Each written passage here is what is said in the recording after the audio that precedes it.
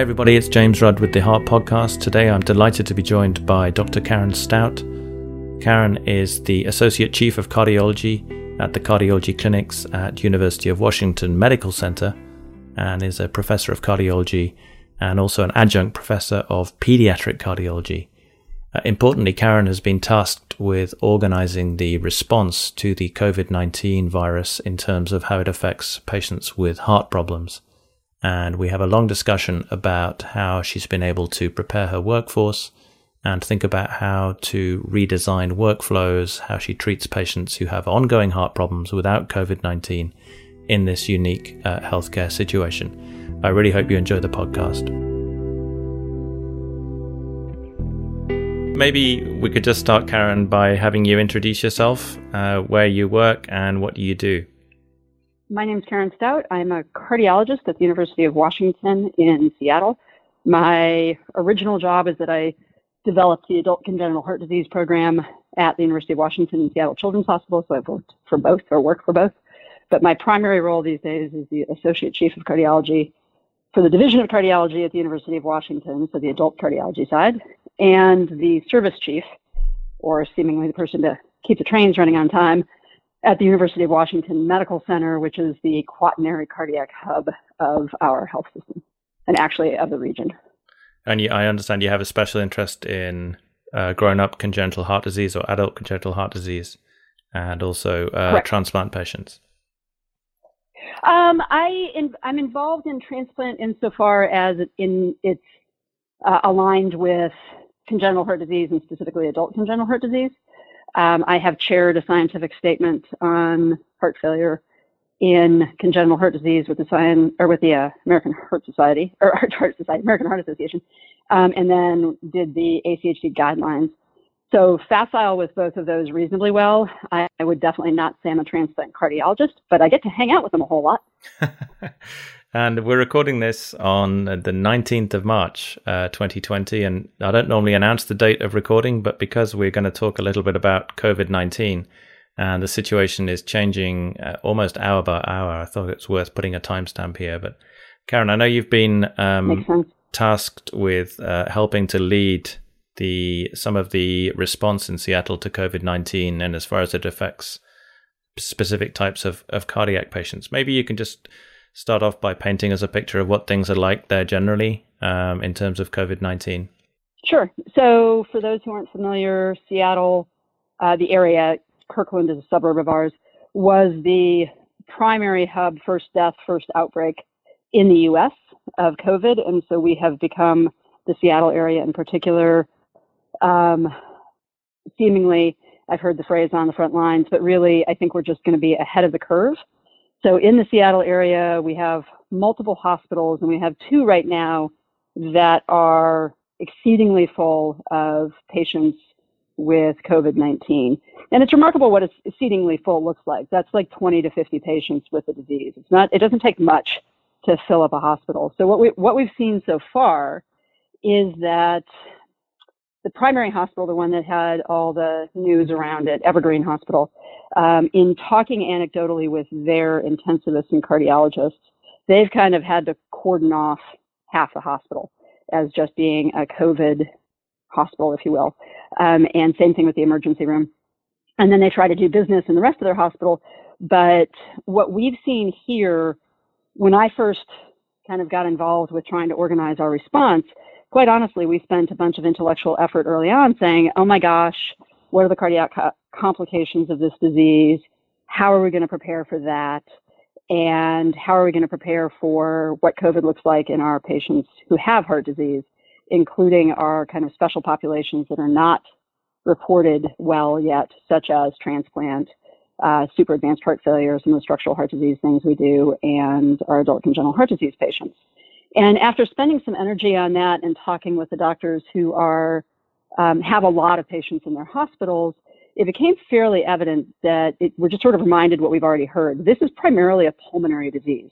This disease is marked by horrible ARDS when it gets really bad, and there does seem to be a cardiac collapse component that can develop later in the disease course, sometimes in patients who had started to recover and then seem to end up with whether it's an immune response or just a systemic inflammatory response, end up with a cardiac collapse amidst multi-organ system failure, usually towards the end of they had started to recover from their lung disease and then this happened. There's also some percentage that have a cardiac collapse during the worst of their illness in the setting of multi-organ system failure. And then there's these case reports of myocarditis and the like. So when we were preparing for the cardiac complications, I reached out to my cardiology partners at the affected hospitals, and they said, we're really not getting called very often because this is so clearly the cardiac things are this acute end. And I think the thing that is important that I've learned is that both of the hospitals in town who have a fair number of patients at this point, particularly Evergreen, have those because they have local relationships with nursing homes. And so the nursing home population is what they mostly have. What we haven't seen yet is what the general population, at least in Seattle, is necessarily going to look like. Our emergency rooms are starting to get extremely full, and we are day by day increasing the census in each hospital of the number of patients who are either COVID positive or are being tested. And the COVID positive patients, some of them really, the ARDS they can get is really striking. We have seen that each hospital who takes care of these patients has had deaths.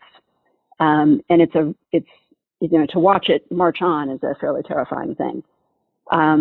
So from the cardiac complications piece, we're still trying to educate ourselves and learn as much as we can and set some protocols that everybody in our system can embrace, because the downside of just ordering tests is then you need to react to them. And going into a COVID positive patient's room and subjecting your sonographer or your ECG tech or your consulting service to the exposure risks that go with that and the use of PPE, nobody has a great supply of personal equipment right now. So we have to be really thoughtful about conserving those.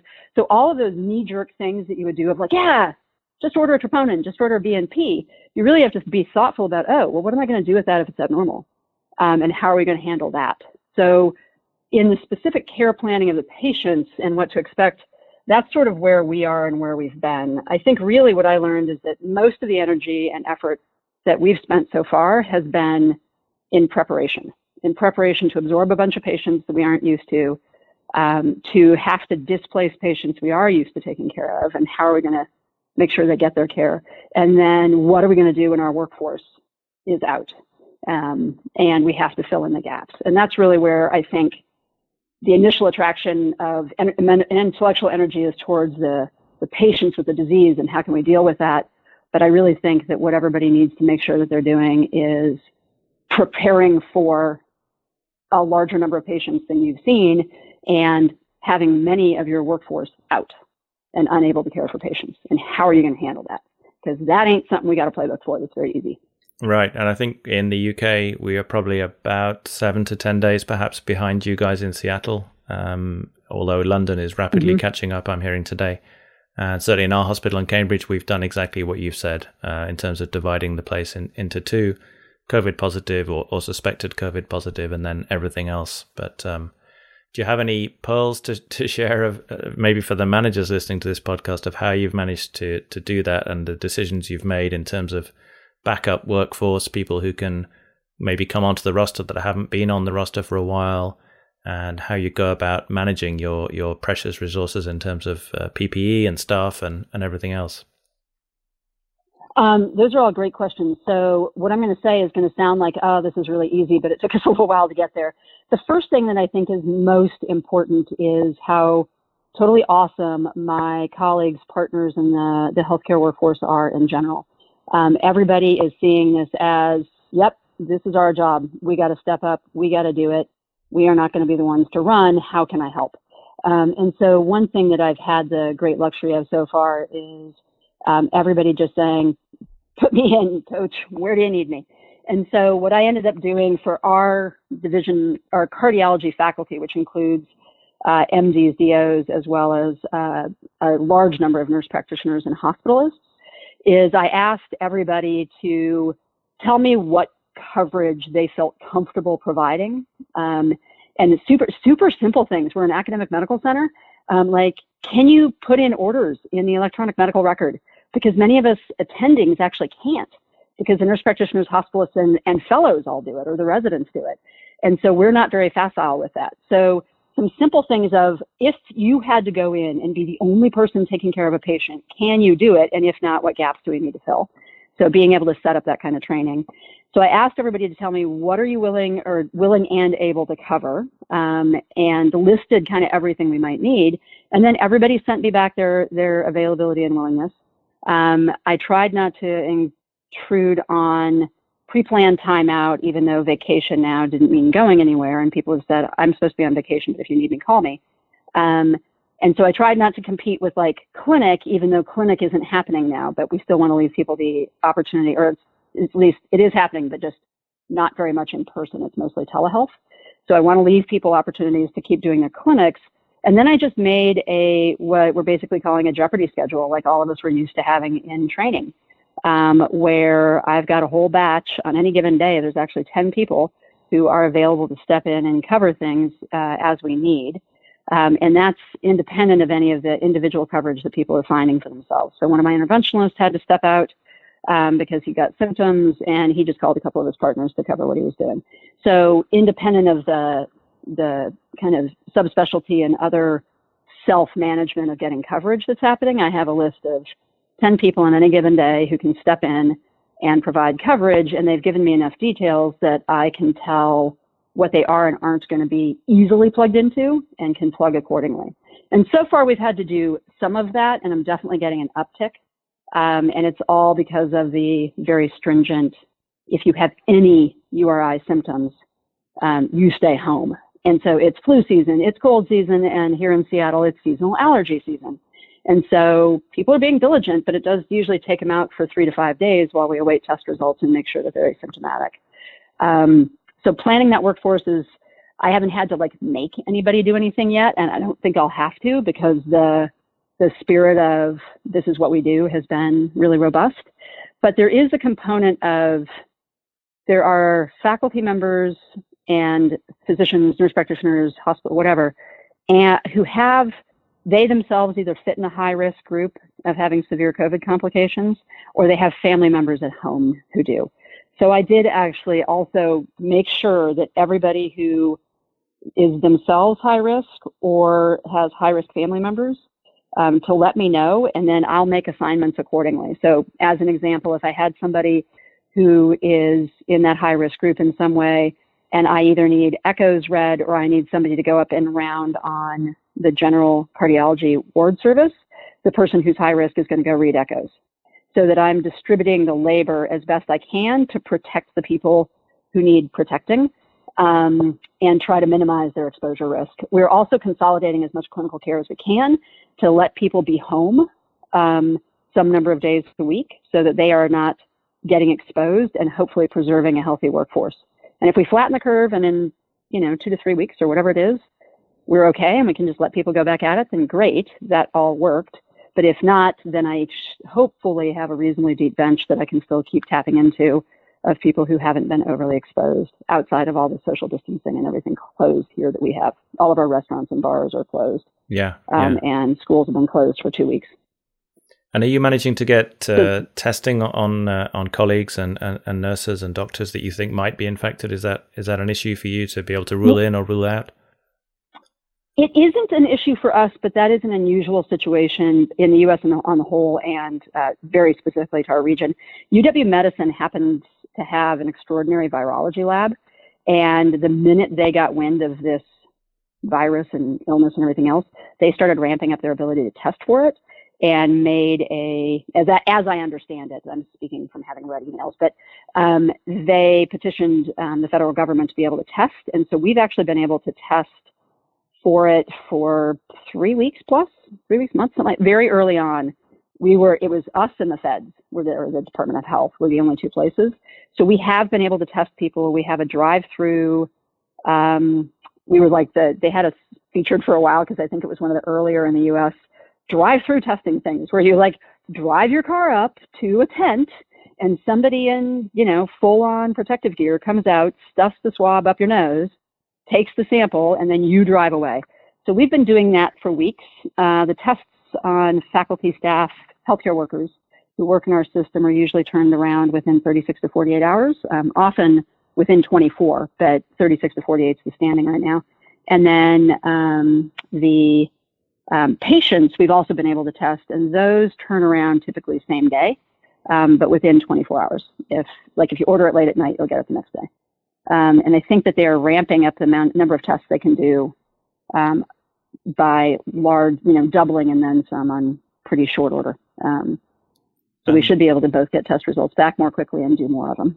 Fantastic. And how are you coping with the often very significantly ill population of regular cardiac patients, should we call them, the outpatient visits, the patients who need, treatment for decompensated heart failure, et cetera? How are you managing to stay on top of that workload? You talked about going to phone consultations, telemedicine, that kind of thing. And so we didn't have the cardiology group, and many of the subspecialists were not set up to do telehealth. It's not a super common thing in urban centers like ours just yet. So we have all been fast tracked to being able to do it. We also had those, we were getting sort of evolving recommendations from various high-end sources. So we started out by asking all of the patients at high risk for COVID comorbidities to not come in, to minimize their risk. And then much more recently have expanded that to just say, if the benefit of showing up and being seen in person outweighs the potential risk to both patients and healthcare workers, then bring them in. And so we've been doing that with the sick heart failure patients. Some of the need to be seen in person transplant or adult congenital heart disease patients, or some of those.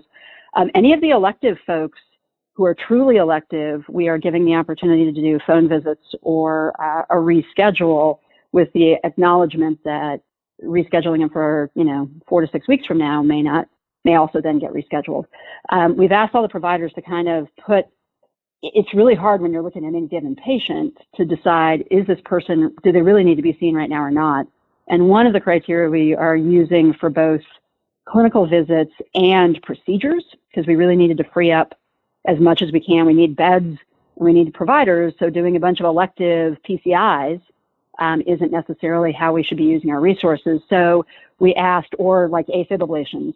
So all of our proceduralists and all of the cardiologists took a look, and still do, at their schedules and say, is this person likely to be admitted to hospital in the next month if we do not intervene on thing X, Y, or Z? If so, we move ahead. If not, we defer and keep a watchful eye. And so we've kind of used that as a really kind of basic fundamental, what's our best guess, to try to guide who needs to come in, who doesn't.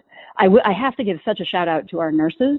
They are getting hammered with calls from patients either worried about COVID, and that they get a lot of those, or trying to manage remotely some of the cardiac patients. So there's been a lot of telephone visits. I did clinic yesterday and this morning via telephone, of managing things, helping with symptoms, adjusting medications. The more information the patient has in front of them, the better.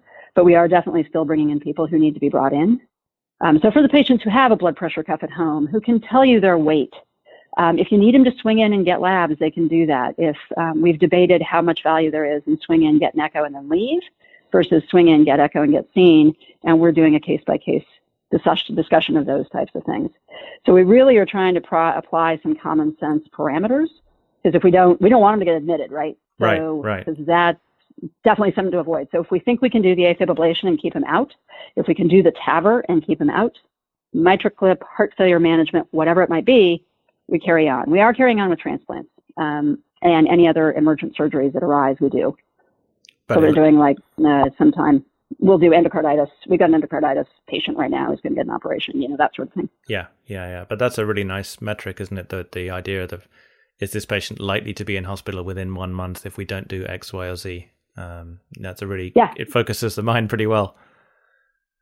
It does. It makes it a lot easier than trying to I don't know, how sick are they not? So It helped with procedures, but it also helped the clinicians look and say, well, what is the balance here? And for some of the heart failure patients, it's real clear that they need to come in and get seen. So you do it. Yeah. And you make that do. But if you can manage it remotely, you figure it out. And I think we're going to find that, especially with telemedicine where you can actually see the patient, that this could be a really, medically culture changing phenomenon in some good ways of recognizing just how much we really can accomplish for patients who are remote. We serve a huge geographic area. Having this all up and running when it's all said and done, I think is going to allow us to serve an even broader population than we have to this point, because we'll know how to do it. Yeah, and people will be used to doing it, and patients will be set up. I mean, I think that's the message we're getting here in the UK as well. The National Health Service traditionally has not had the most amazing IT successes, and often doctors are not super interested in getting into that area, but we're having to do it, and people are finding that actually it's pretty good and not too bad, and certainly better than bringing a patient who doesn't really need to be here to the hospital where there may be an issue with getting infected. Exactly. Yeah. How do you think this is all going to play out? If you had a best guess, Karen? So I live in the I tend to be my group of faculty group. I'm the rainbows and unicorns person. Everything is always inherently optimistic, and so. But it's been relatively getting into this hope for the best, prepare for the worst thing is something that's fairly easy to embrace. Watching this, I think we've seen this little bit of a plateau right now in the last couple of days of admissions. But I'm not, we keep talking about this of, are we going to be Italy or are we going to be South Korea? And you just don't know yet. So my suspicion is that, at least in the Seattle area, we did get going on a lot of the social distancing things fairly early, but not early enough is going to be my guess. And that we're going to see a surge in the next week or two of COVID positive illnesses. And that a chunk of those are going to be, we've already seen it a bit in cardiac patients who have cardiac issues. So, what do you do about the patient in complete heart block who comes over for a pacemaker? Because that's one of the things that we have had to serve in this role is for the hospitals that are full of COVID patients, they can't do emergency cardiac procedures. So we have to step in and do that. So what does COVID look like in those patients? And it's not going to be awesome, I'm going to guess. So I think we're going to see a combination for our hospital as a quaternary academic medical center system, that we're going to see an uptick not only in COVID, but COVID in the cardiac patient population. And we're going to learn more than we probably wanted to about the disease. I think I'm going to spend at least a couple of weeks kind of tapping on my workforce in ways they're not used to. And I think we'll see healthcare providers who test positive. That I have a little bit of optimism for, that social distancing and other stuff started pretty early here, and the really diligent personal precautions in the health system were being taken. So far we have not had very many healthcare workers within UW Medicine test positive at all. I know we're going to see more, but I'm hoping that all that diligence may preserve some workforce, but I'm not planning on it. So I think we're going to see the surge everybody's expecting in the next week or two if I just look at the math and look at the statistics. And I think it'll be a surge not only of patients in hospital, and displacing our usual types of care and us figuring out how we're going to continue to do it, but also an increase in the number of my providers who are out. And I think what I'm keeping an eye on is right now there's just a truly inspiring esprit de corps. But as things start getting personal, oh my God, I was exposed, that sort of experience, it becomes easier to kind of not have the same esprit de corps. So I'm also trying to be ahead of how do we maintain the we're all in this together when it really starts impacting individuals in really personal ways. So I remain optimistic. I think we'll do this. I think we'll get through it. I hope that we do it with a minimal cost of human life, of human well-being, and of emotional well-being. The financial impact is huge, and I'd love to hope that gets mitigated as quickly as possible. We have so many people here who've been laid off because the restaurants were closed, and the bars and that sort of thing. So I'm optimistic we're going to get through it, but I don't think it's going to be easy, and I don't think it's overblown. I don't think this is much ado about nothing, and it feels really weird. I don't know if you were a Game of Thrones person, but it definitely has that kind of winter is coming. It but does. When exactly is that going to be? So I think it's going to be a challenge, and I think what I've already found is you can have the best laid plans, but when they really get tested by something that you really have no idea what it's really going to be, you got to be prepared to handle the nuances and adapt. And so I think we've got a pretty adaptable group of folks, but we will see, I guess. Hopefully yeah, exactly. It ain't as ugly as it looks like. Yeah, well, I've taken up plenty of your time, Karen. It's been fantastic to talk to you, and certainly you've got some pearls in our conversation, which I will pull out into some show notes for other people, other health systems that may be a little bit behind you guys can think about. Certainly, I really think that's very valuable at how you deal with the rest of the normal day job, right? Because those patients not going to go away and still need attention. Yeah, exactly. Yeah. Brilliant. Well, that was, I think, if I was going to take away that is like really prepare yourself, but prepare yourself for, how do you deal with the normal things that you can't admit? And how do you, if you're the cardiac hospital that's going to absorb everybody else's cardiac business, how are you going to do that? Is one little piece, because it's so easy to get tied up in the what does a COVID positive patient look like? But what do all the rest of the patients look like who now need your care? Is a different beast. Absolutely. Well, thanks so much for the opportunity to chat with you, and I hope things go okay out there in the UK. Yeah, well, we're fingers crossed, and we're certainly keeping an eye on you guys, China, Korea, everybody else that's up against this, and we'll do our best, and certainly wish you all the very best of luck with this. Great, thanks, and you too.